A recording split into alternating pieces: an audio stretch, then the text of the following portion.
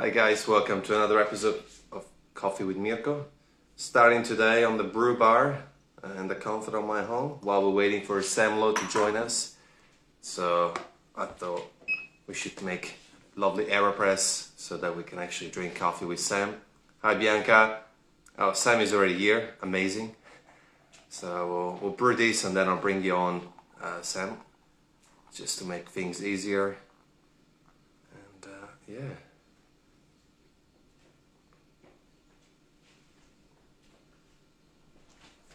Really need this coffee.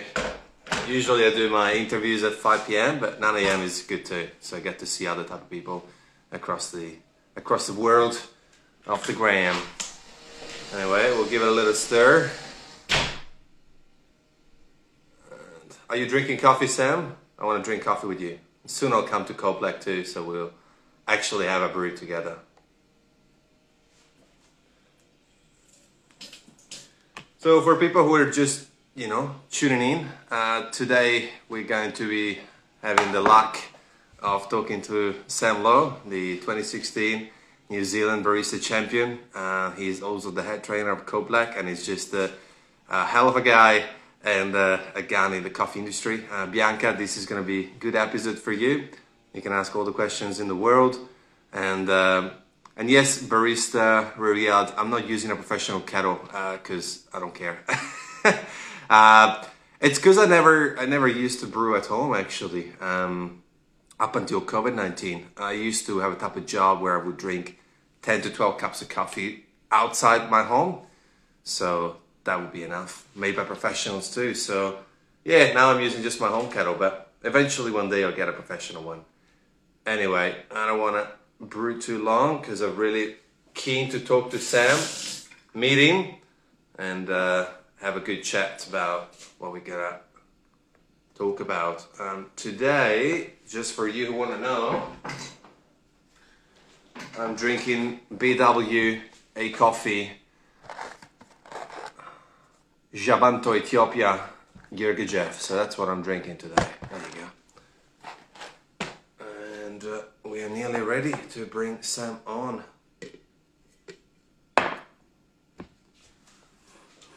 Always pressure making coffee in front of a professional like Sam. But it's just an AeroPress, I suppose. But it's just the easy one. Easy. Before we get started, hey John, Napoli Coffee Cosmo, Mamma Mia, Mess Hack Barista, Di Padula, Harawati, and then we go. Hopefully Bianca's still here. Bianca, you still here? Right.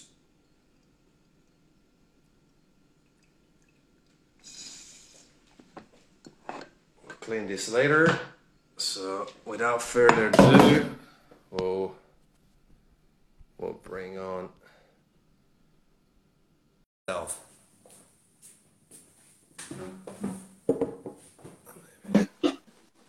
Hello, good morning. Good morning. I'm eating. You're eating? I'm drinking coffee. Yes, I'm drinking coffee. What are you drinking? I am drinking a natural Colombian from La Esperanza. Oh, that sounds amazing. Very, very good coffee. Yeah, one of our favorites actually. And this is actually the last of the latest harvest that we've got as well. So that's all we have of this coffee. It's very, very nice. And then you're enjoying the last drops. That's fantastic. Yeah. Amazing. Sam, thank you. It's lovely to see you, meet you. And thank you for coming on board. I know you're a busy guy and you could only do Saturday. Sorry, but look, first and foremost, Sam, how are you doing and how's your family with COVID-19? Just to get that out. Yeah, I think in the beginning it was like a bit of a shock for everyone. All my family's in New Zealand, so they've handled the situation pretty well. So I think the results have been really good in New Zealand and they're all safe and well. Yeah, I'm well, working still, so that's good. Still have a job, which is great. But it's kind of just waiting for the aftermath and what that means for work and how we handle that and recover from it, essentially. 100%. Mm. Look, a lot of people know who you are, but for the ones who are going to rewatch this on YouTube, the podcast, and Mm. IGTV, how did you start your amazing coffee journey, Sam? I've been in coffee for about 10 years now, and it was one of those things where I knew I wanted to be in hospitality, but I didn't know what direction or path I wanted to be in. So I did a 2.5 year food and beverage apprenticeship straight after high school. And basically, it allowed me to dabble in every single field in a very successful casino slash restaurant group. So I spent 2 to 3 months in every restaurant in this casino group, and I had access to all these amazing sommeliers and bartenders and wait staff and chefs. But this was 10 years ago, so no one really knew anything about coffee, and there was like very little traceability. It was not cool. Um, but that was what I was most intrigued by. And so after my apprenticeship, I got a junior barista role at a roastery in New Zealand called Atomic Coffee Roasters. Um, Still really good friends with them, and kind of just grew from there. And junior barista moved into head barista, and then doing some trainings on the side, and just kind of I was naturally quite an introverted person. So, by my bosses kind of forcing me to do uh, competitions, well, they would just say, "We've paid for your entry ticket, so you just kind of have to do it now."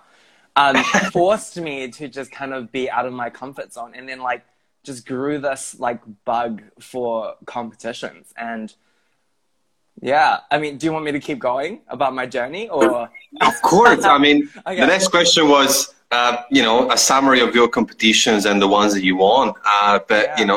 we're going there. And on a side note, it's incredible that you were introverted and yet you went competing. That's like super, super out of comfort zone. Oh, it was hard. It was hard. And Wow.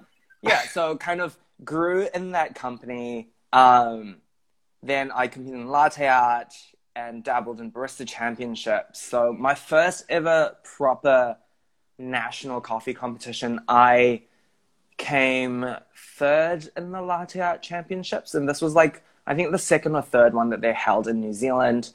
Um, I had no idea what I was doing. And then the year after, they were like, well, you have to do it again. So I did it again. And somehow I won the New Zealand Yeah. Latte Art Championships. But I also did the Barista Championships. And this would have been my second time doing the Barista Champs. So the first time I did Barista Champs, I placed 10th. And then the year that I won the first New Zealand Latte Art Championships for me, I placed second in the Barista Champs. So I was first in Latte Art, second in the Barista Champs. Um, and then I got the opportunity to like go to my first ever Worlds Latte Art Championship in Nice, France, in 2013. Again, like I was 20. I had no idea what I was doing. I was lost. And even just like Nice, France in general, I was just like, I have like my first European country that I've been to. I got lost. I took the wrong bus. I was on my own. It was just like a whole mess. And I ended up placing sixth in the world that year.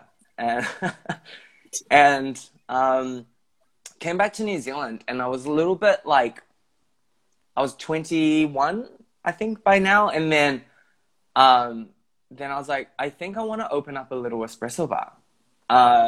So then I did. So I did my first business, and I opened up an espresso bar at 21. It was called Bump Coffee Brewers because it was like a little tiny hole in the wall space that I bumped into just walking around in the middle of the night with a friend. Um, it was, I think it was 7 meters squared. Yeah, so it was So, tiny. wow. Yeah. And then after 8 months, I of being in one place or being in a 7 meter squared space, I was like, well, I want to travel. I want to do more. So I sold the space, and I sold it to a fellow coffee friend, and he just turned it into an amazing business. And now it's grown into a very successful cafe brand or coffee brand in New Zealand. I'm super proud of it. Everyone should go there if you're in New Zealand. It's called Camper Coffee. And so then I moved to Melbourne and worked with Code Black. There was a lot of stuff in between that, which we can probably dabble on later on, because I don't want the story to be too long. And then in Melbourne, that's where I really had to educate myself on coffee. I thought I was pretty decent by then, I did well in competitions and I've worked for some of the best coffee roasters in New Zealand. And then coming to Melbourne, I knew nothing. And that's when I had to put my head down and really just study and look at every single resource out there, write my own training manuals, and just doing that made me learn so much about coffee. Lots of things that I never thought about. And what else did I do? Then I competed again. So 2016. 2016. So I still competed for New Zealand because I spent majority of my industry time there. So I flew back, had an amazing coffee. I had learned so much more. I went back and I won, and that's great.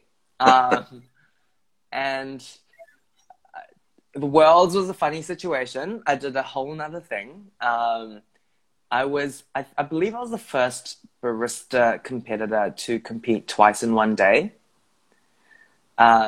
because of some technical issues. And then, that was an incredible experience for me. I ranked 23rd that year with my cappuccino drinks all scoring 0. So not bad. Not bad. And then what happened? And then I came back to Melbourne, and then I was like, okay, what's my next thing? And I have this giant passion for food. So then I kind of then started a little, not a pop-up restaurant concept yet. It was more just like a little food gathering, almost like a secret supper club for my friends. That's what I wanted it to be.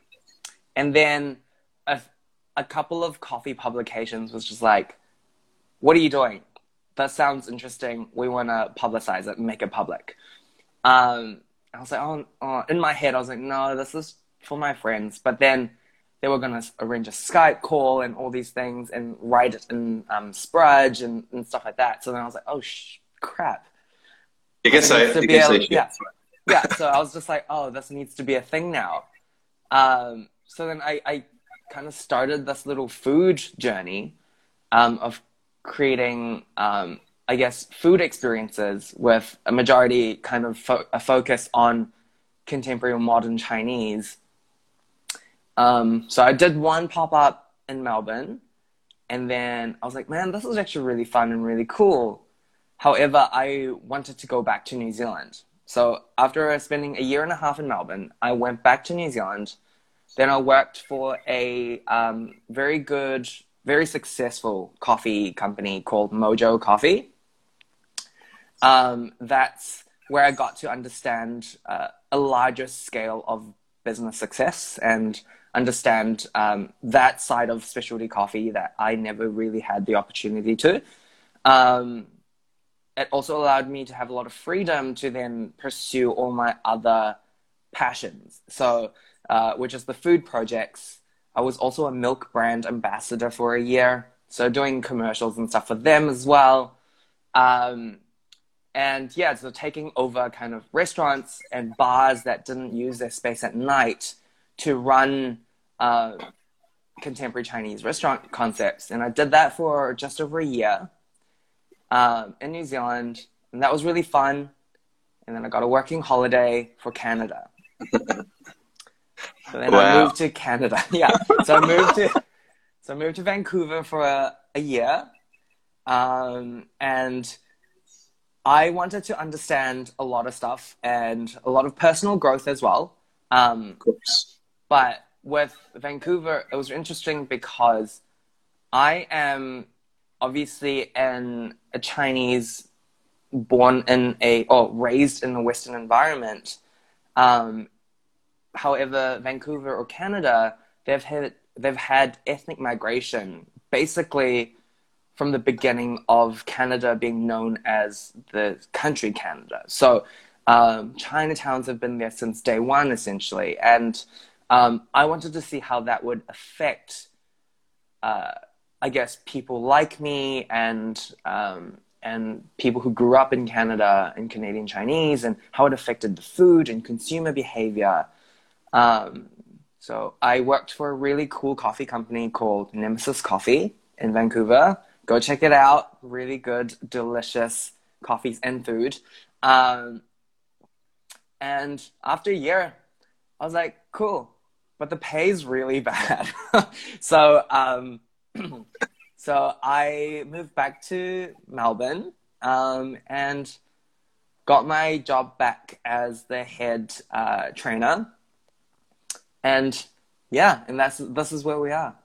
That's where we are. That's a fantastic journey. And I think in terms of the cappuccino score in zero, I actually was talking about you on what day was it? The day on the 11th when Ona Melbourne launched, and I was talking to Ross Quayle, and I was like, I was like, I'm meeting Sam on Saturday, and he's like, man, you should ask him about the world. I'm like, I was like, if he mentions it, but that's funny. He mentioned it, and yeah.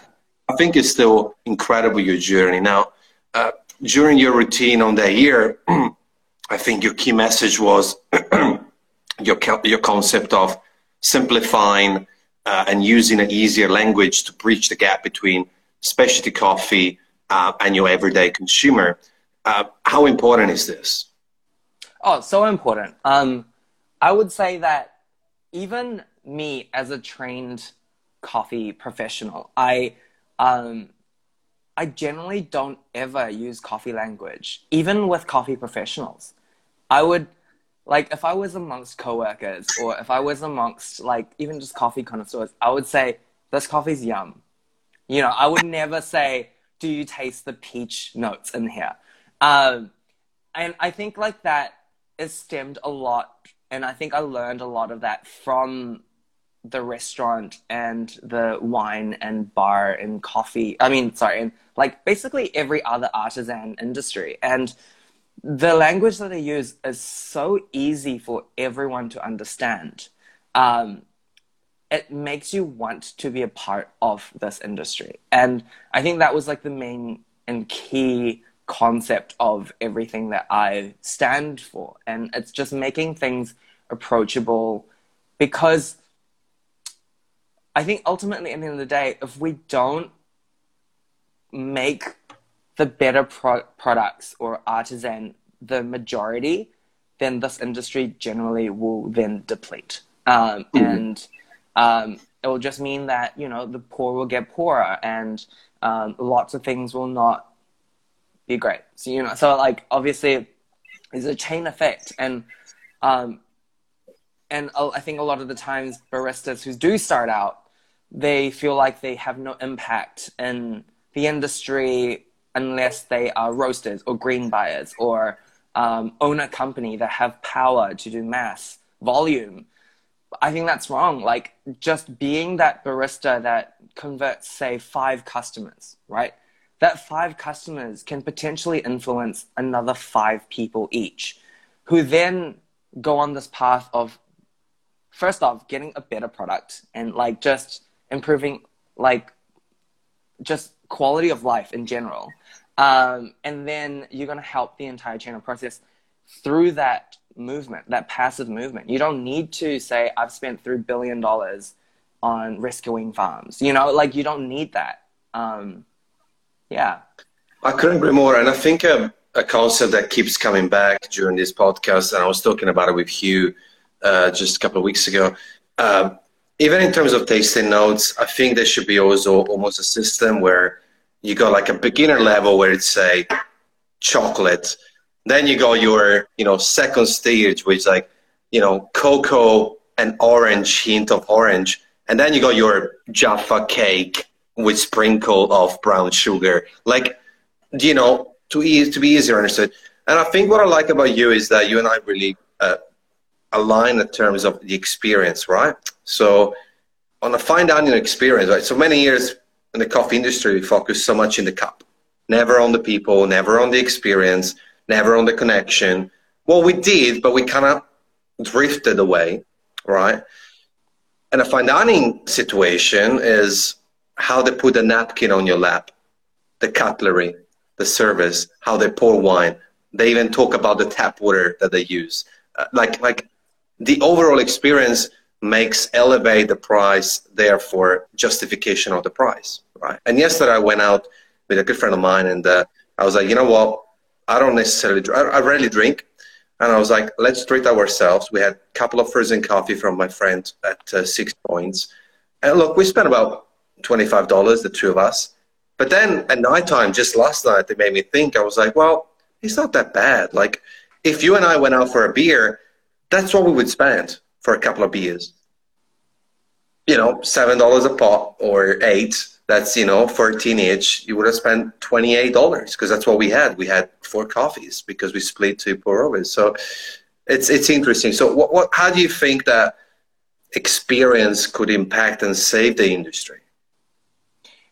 I feel like experience is so important, but I think there's a lot more driving that. And I think the biggest problem, and we as an industry kind of shot ourselves in the foot, is we just kept calling coffee coffee. And there was so much negative kind of connotations towards that. And everyone already had a routine or a ritual with this product called coffee. And then you start to introduce another product and start to charge, say, maybe 10 times more than what their original ritual was. But you're still calling it coffee. So then they go, well, why would I want to do that? Right? So I think we kind of didn't segregate specialty coffee well. Whereas fine dining and regular dining, like literally walking into a space, that there's a difference, right? So, but walking into a beautiful cafe that serves specialty, and then walking into most regular cafes nowadays, it's hard for you to segregate or know the difference. Even as a consumer, how do you know that they're serving specialty? Because they're all using the same equipment. They all have probably the same interior designer. And there's almost no qualification or certification that makes that standardized. And I think we've been talking about this for so long towards people, and like with the likes of, certain people and influencers or very, high up coffee people, they're starting to implement these types of like certifications or stickers or whatever. But again, it's not standardized or uniform. So it's really, really hard. And there's no like Michelin guide, and there's no top 50 restaurants. Do you know what I mean? And it's hard for then consumers to understand what is quality and what isn't unless you spend 2 years or 3 years in the industry. It's so true. The minute you said, and this is the first time I hear in 40 episodes, the fact that we didn't change the word coffee, you hit home run. I never thought about it. That's beautifully said. I think that just clicked straight away, because I've been in coffee 9 years, and it's been coffee from day one. Whether I was working on a Wega or a Slayer, or whether it was a 90 plus coffee, or whether it was more towards, the regular stuff, it's always been called coffee. Therefore, there's no this. Yeah, I'm gonna let that digest. Someone, I'll have to let that sink in and yeah, digest it yeah. later. Well, I read a comment before. Someone said, "Unless I know the brand, I won't go into that space." There are problems with that as well. You're almost going, I know this restaurant will serve this particular brand of truffles, right? And then you'd be like, cool, that's a good product. I'm gonna go in and eat here. But that doesn't define the skill of the barista, the quality and education that they have, or qualification to serve that product. We need to understand that brands are only suppliers. It's up to then the establishment to bring the best out of that product. So even with brand, yeah, it's a good indication of the potential qualities that they can bring out of their product, but it doesn't always resemble that truth. 100%. And again, it's like, if it was that easy of a fix, then we wouldn't be having this conversation. So that's why we just need to educate consumers. And it goes back to how we talk to them from the beginning and open that curiosity. And I think that in terms of educating the consumer, we also need the floor staff, the person behind the cashier, to also be aware of it. It's not just the barista, because the person who runs the coffee at the table is not necessarily a barista, might be a wait staff. So I think the overall hospitality industry, from the first step that you step into a cafe, everyone should be on board on the same page in terms of educating people. And you're right. I mean, I've had a brand of coffee in certain coffee shops that was tasting terrible, but that had nothing to do with that brand. And look, I think this is flowing very natural without even following my question. I mean, you're a head trainer. I used to work for a coffee roaster for 2 years on the road. The importance of training is crucial, because, the farmer does such a hard work to harvest, process this coffee. Green bean buyer to find the coffee, get it, secure it. The roaster to cook it, because it's cooking process. I know you like your culinary aspects of it. In fact, you had dry ice in your competition and a lot of other different things. I'm waiting for you to sous vide and saute coffee next. And then finally the box literally lands in your hands, and then the barista can still stuff it up. 100%. So for you, is this why training is one of your passions? I've always been about people and making, my best days at work are when I train someone who came in not knowing anything, or probably not that into something, or not into coffee. And then you just have that conversation with them, and then they spark this, then almost this passion journey. And that reminds me of when I first kind of, tasted my first Yirgacheffe Ethiopian, and I was just like, whoa, there's so much more to this. And if I could do that, with one person every week, that honestly just makes me feel like I've made an impact in terms of not even them bettering their journey and making a clear path of what they want to do, but it's just improving the quality of the chain, and hopefully that this person then talks with 3 other people, and influence them. And at the end of the day, it just benefits the entire industry. And it doesn't have to be coffee. It literally just can be anything that is better. 100%. And it's consistency, speed, quality assurance, control. There's so many variables compared to the wine industry, where I don't want to make it sound easier, but once it's in the bottle, all you gotta do is open it, really. Versus coffee, you got all these variables: the water, the equipment, how clean is that equipment, how well trained is your baristas, and if you got 3 or 4 people behind the machines, are all at the same levels. There's so much going on. I think that technology during COVID-19 has shown maybe trainers like yourself and roasters that perhaps there is room for, I suppose, doing fortnightly Zoom recorded videos where those are accessible to cafe owners to show also the wait staff, the waitresses, the waiters, the people behind the till, even the chefs, so that everyone is on the same page about that particular coffee. So I think there's room for leverage of that technology a little bit. I think that we kind of shifted away from technology. We demonized it and was like, oh no, you know. I think we could look at that also. Now, I think we touched base on different things. And thank you for what you share. It's fantastic. I love when it flows naturally, even more. We hit the halfway mark and usually ask a out-of-the-box question. Sam, if you could, who would you like to have dinner with? Oh my God. Just one person? Sorry. Yes. I'm going to say Anthony Bourdain. Of course, and him, hopefully he's resting in peace for sure. Yeah. I think he's seen so much, and he's seen all the highs and all the lows in hospitality, in people, in different cultures. He's traveled the world. He knows so much, and he feels so much. And it'll be interesting to pick his brains on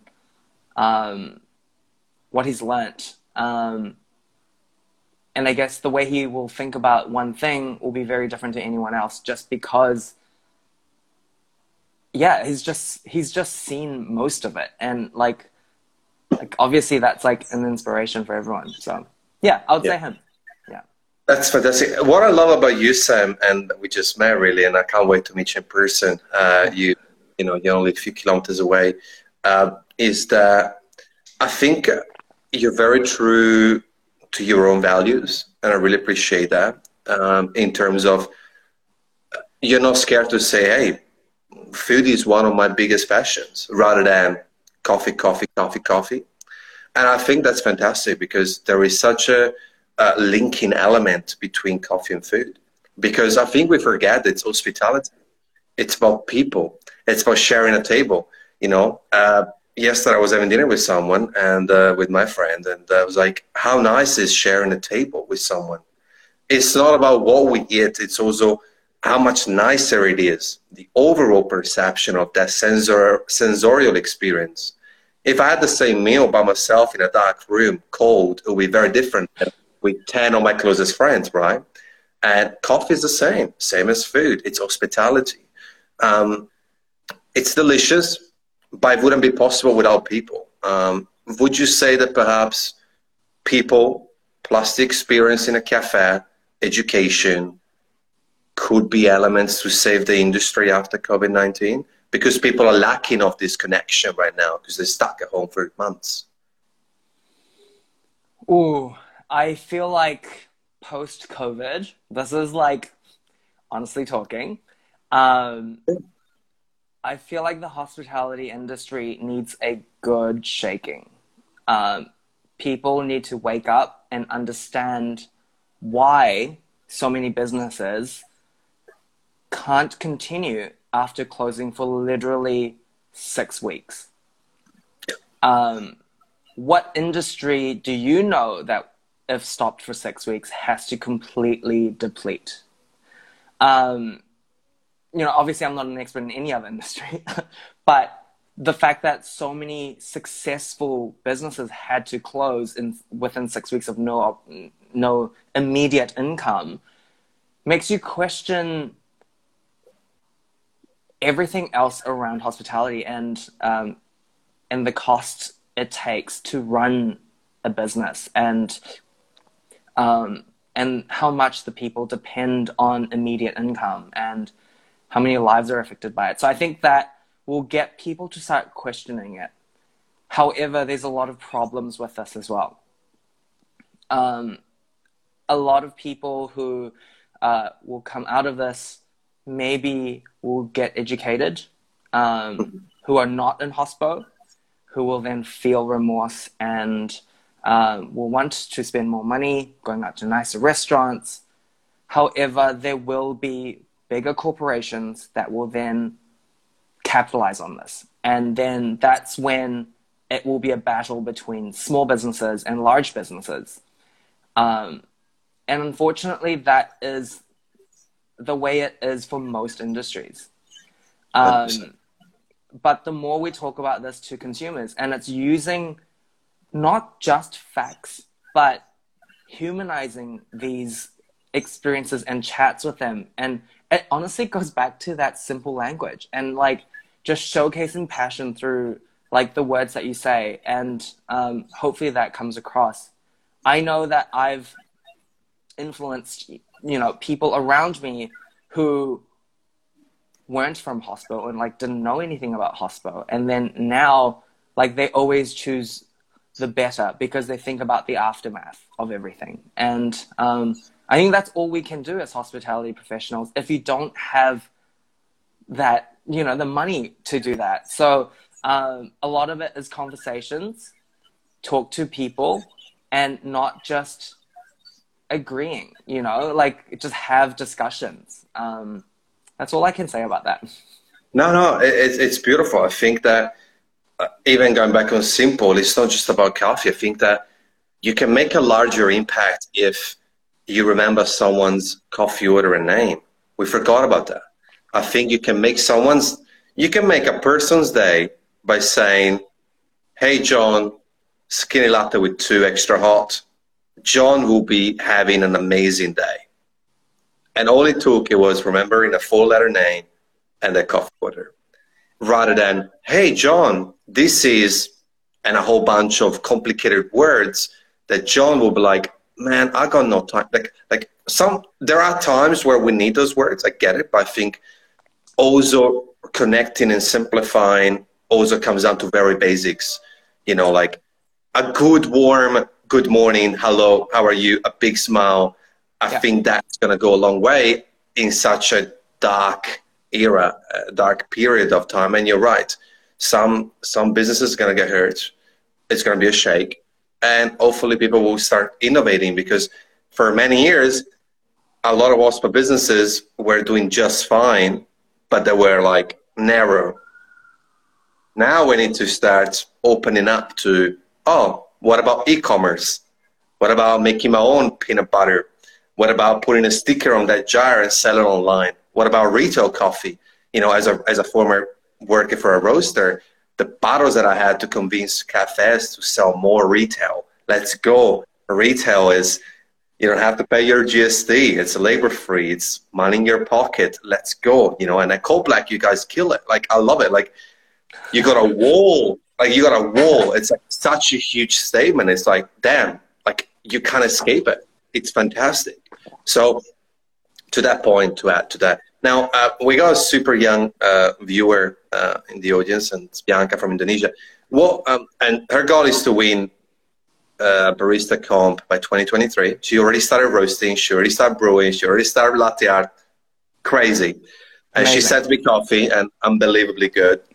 What words of advice would you have for young people out there looking to get into coffee, despite what their parents are telling them to? And, it can be quite daunting, I suppose. And you started super young. You were just 20. Super young. Yeah.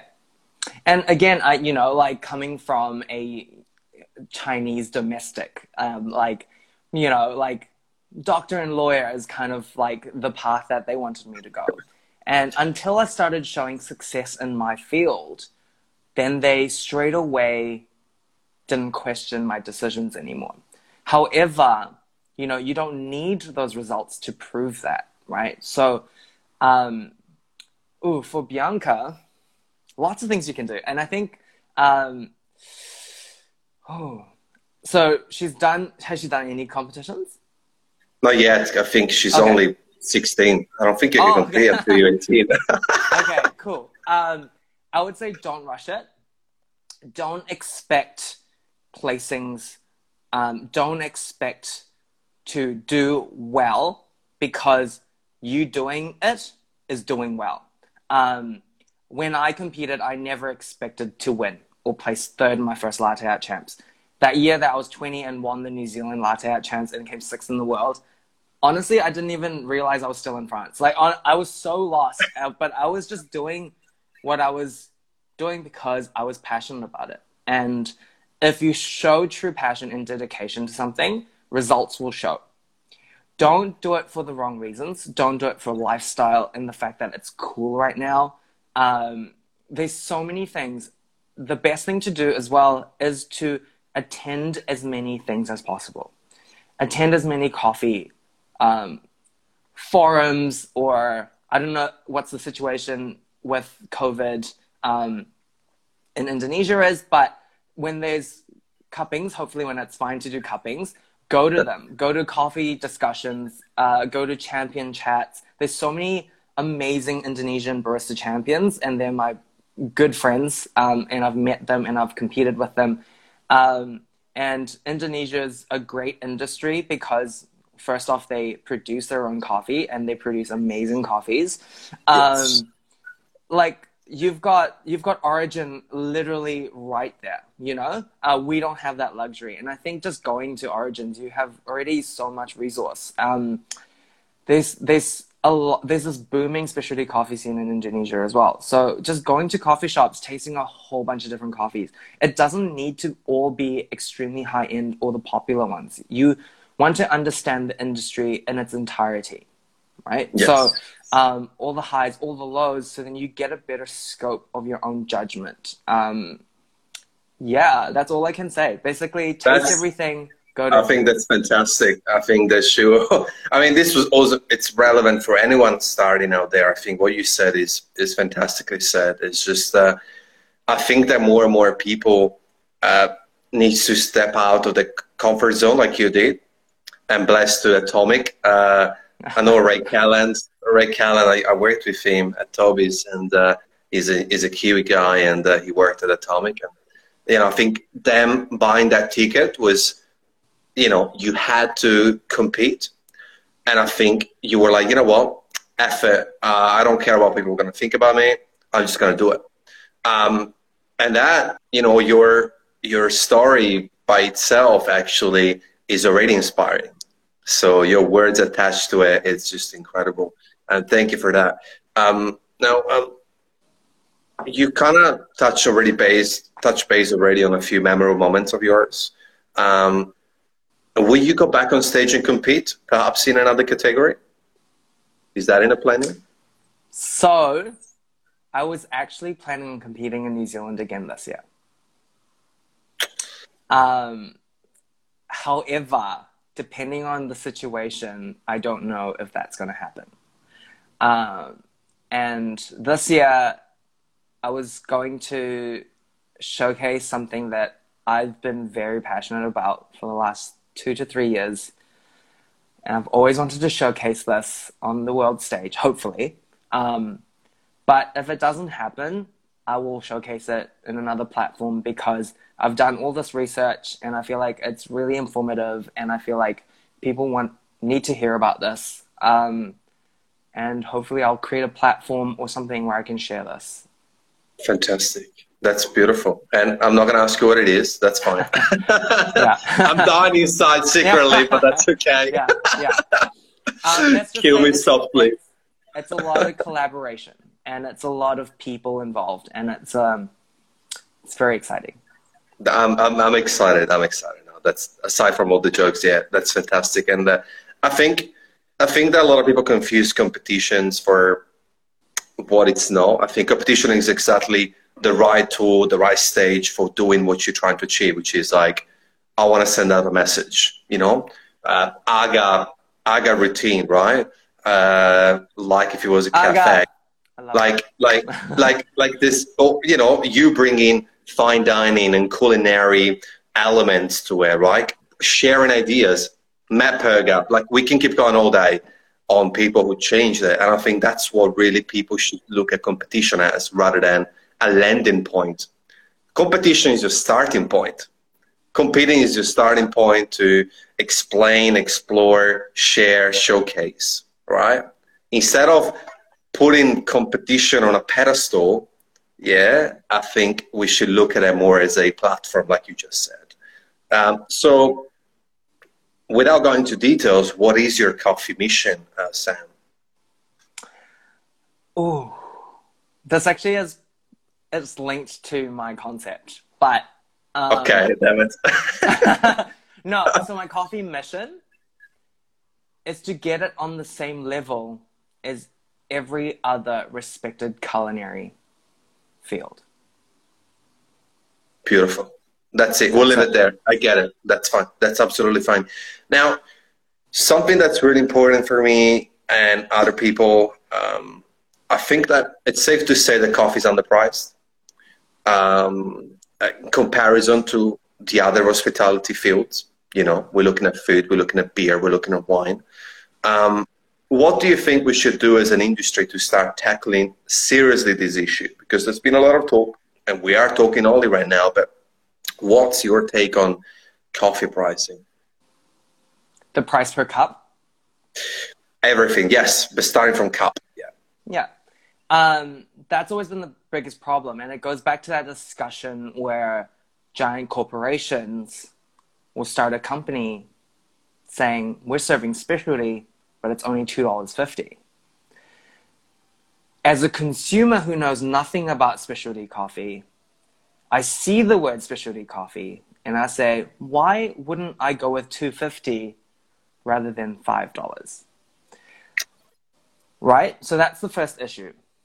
The second issue is every other culinary product is based on profits per margin, cost to run your business. Working in a larger coffee chain company in New Zealand, you get to see a lot of stats and you get to see profit margins and how pricing is done. Why is coffee not done the same? Avocado on toast is $18 on average. Yep. Why is that? Well, it's because your avocado is probably $2. Your 2 slices of bread, it might be 65 cents. All the condiments and sauce will probably add up to another $1. So you've got a $4 to $5 cost, right? Yep. And then you add 30% on top of that for your staff and the cost to run the business. So you've got like a 30 to 40% profit margin on that product. A double shot of espresso on its own will roughly cost you from 70 cents to $1.20. That's already exceeding your limit for your cost production. And on top of that, you already got your cup, your lid, your service, your coffee tray. All that is not taken into consideration. And the only way most places survive off that low profit margin is volume. And COVID-19 reduces the amount of volume possibility for any establishment. And that's why these businesses can't survive. Yeah. So it goes back to discussions. It goes back to letting consumers understand the truth and the ugly truth about it. Unfortunately, it's battling the big guys. Yeah. And I if think, there was, yeah. No, it's true. And I think that probably for many years, we kind of fought against each other in specialty, between roasters, between coffee shops, rather than understanding that the real battle is against the big guys. It's about uniting rather than dividing between us. It's about uniting and going up against the big guys. You're absolutely right. Something that I find quite crazy is that, for instance, in certain countries, without naming them, they have a sort of regulation per industry, right? So that would say, for this product, the minimum that you can charge is X, the maximum is Z, right? We don't have this. So I've seen in years in Ospo, in the wholesale coffee, I've seen specialty grade coffee, good coffee, promise you, going from $16 a kilo, legit, all the way to 40. And I'm talking just wholesale dynamic. The gap is too big.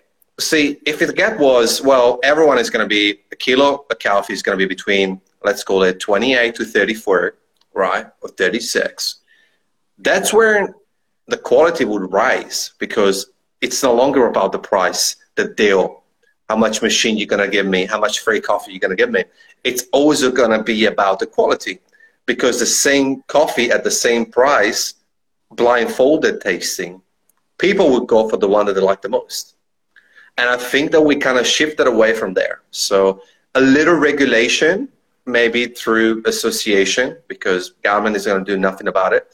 That could help, as well as decrease the oversaturation of the market, because we got too many coffee shops. In my country, in Italy, they put a cap and they say, in this square, in this street, there's only going to be allowed only 5 pizza shops.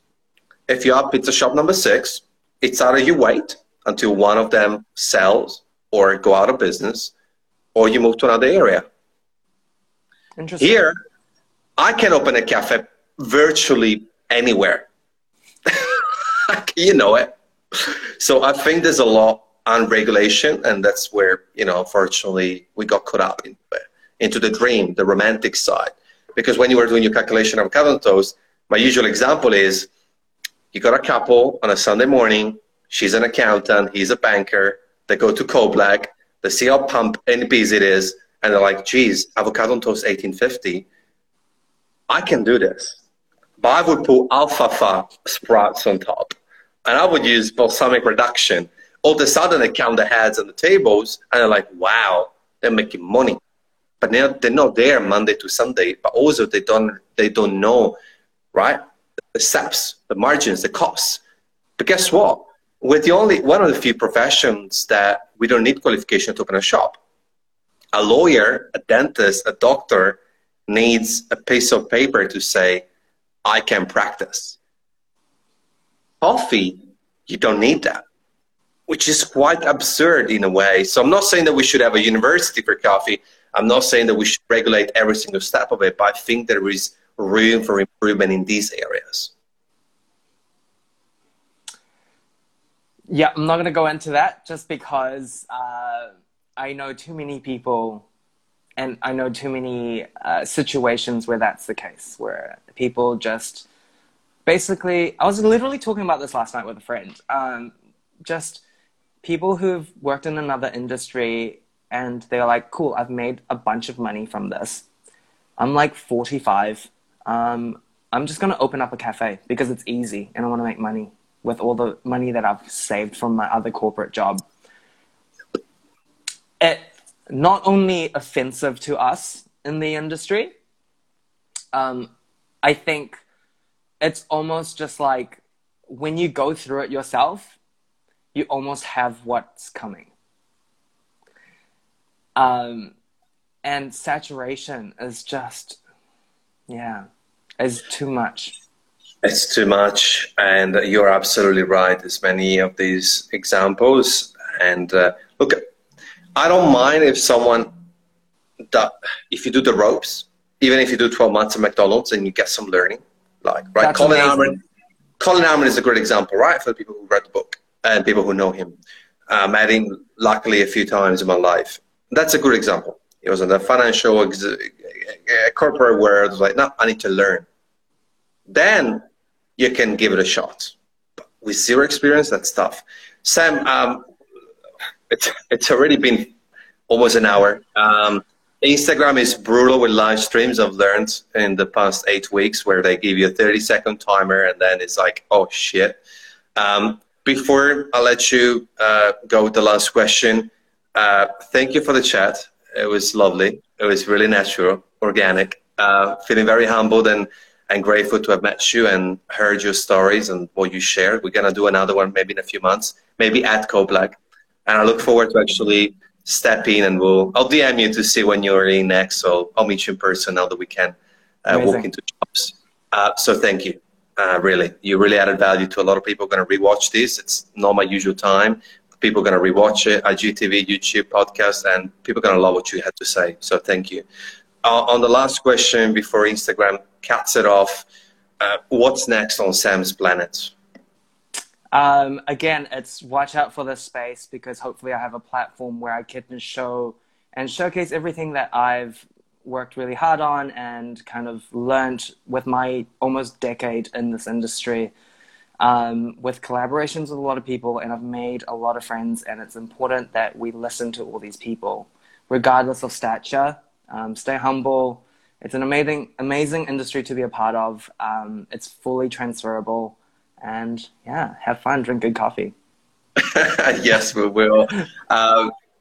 Yes, I think what I like what I like about you is that people are gonna take the message that you can defeat all the odds.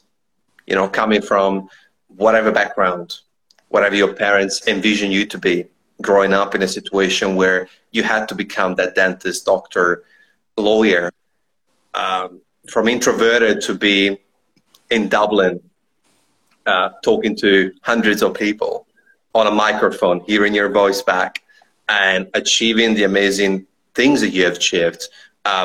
It's quite a progression, but also an evidence that it's possible. And it is a beautiful community. It is a beautiful world, and the keys are in our hands, especially you guys. I'm nowhere like you guys. The keys are in our hands to, be custodians of this community industry, and hopefully just keep it stronger, grow it, and make it better. Exactly. Thank you for having me. Thank you, Sam. Thank you for giving us your time, and I'll DM you. Yes, it was. We should do another one soon. Yeah. All right. All right. Thank you. Thank you again. You're a legend, Sam. Thank you. Bye. There you have it, guys. It's been a very humbling hour. I wish we could have gone longer, but I don't want to hold guests for longer than an hour just because I know they got stuff to do. Sam could only meet us on Saturday, so that tells you how busy it is for him. So it's been really good. If people just tuned in, feel free to screenshot, reshare it. This is going to be available on IGTV real soon, then uploaded as YouTube and a podcast in the next week or so. But thank you all for coming in. It's an unusual time for us, but it's still good. We're still growing this podcast, these live streams. If you enjoy them, tell people about it. We'd like this to grow and keep going. And the more we are, the more we can spread the message that we talk about. So thank you for all the people who are stuck until the very end.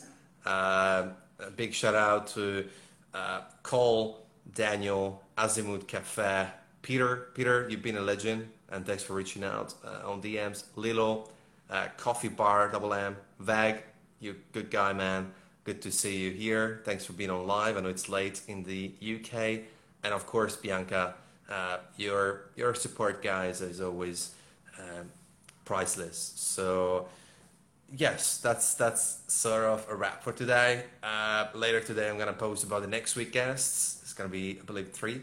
So we're going to try to keep it 3 to 4, 3 ideal per week. And we'll just try to build more of a schedule, more like Monday, Wednesday, Friday, so that it's be easier as things go back to normal for me as well, for my business. So I'm sure this added value to some of you.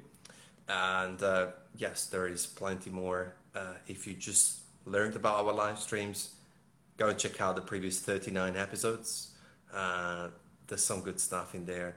YouTube channels, podcasts, whatever suits you. You can just plug it into your earphones whilst you're going for a walk, a run, and listen to the amazing people that we were lucky and grateful to have on the show. Bianca, you have a great day. It's 10 a.m. in Australia, Melbourne. And you guys out there, stay safe, keep drinking coffee, keep pushing the boundaries, keep doing what Sam just told you to do. Be humble, simplify the conversation, have the conversation with more people. All it takes is just bridge that gap with one person at a time. We can all literally change the coffee world one cup at a time, one conversation at a time. And I think it's just incredibly valuable what Sam shared with us today. And he said that we failed because we didn't change the word coffee. I will sit on that. I will sit on that because it was first time I heard it, and it really resonated well with me. So that was a very key part of this interview for myself. So he had a value to me. It's 15 seconds left. Again, thank you for being here, Mamma Mia, and everyone else. I will wish you an awesome day. And if you liked it, feel free to take a screenshot and post it as a story and tell more people. I'll see you next week.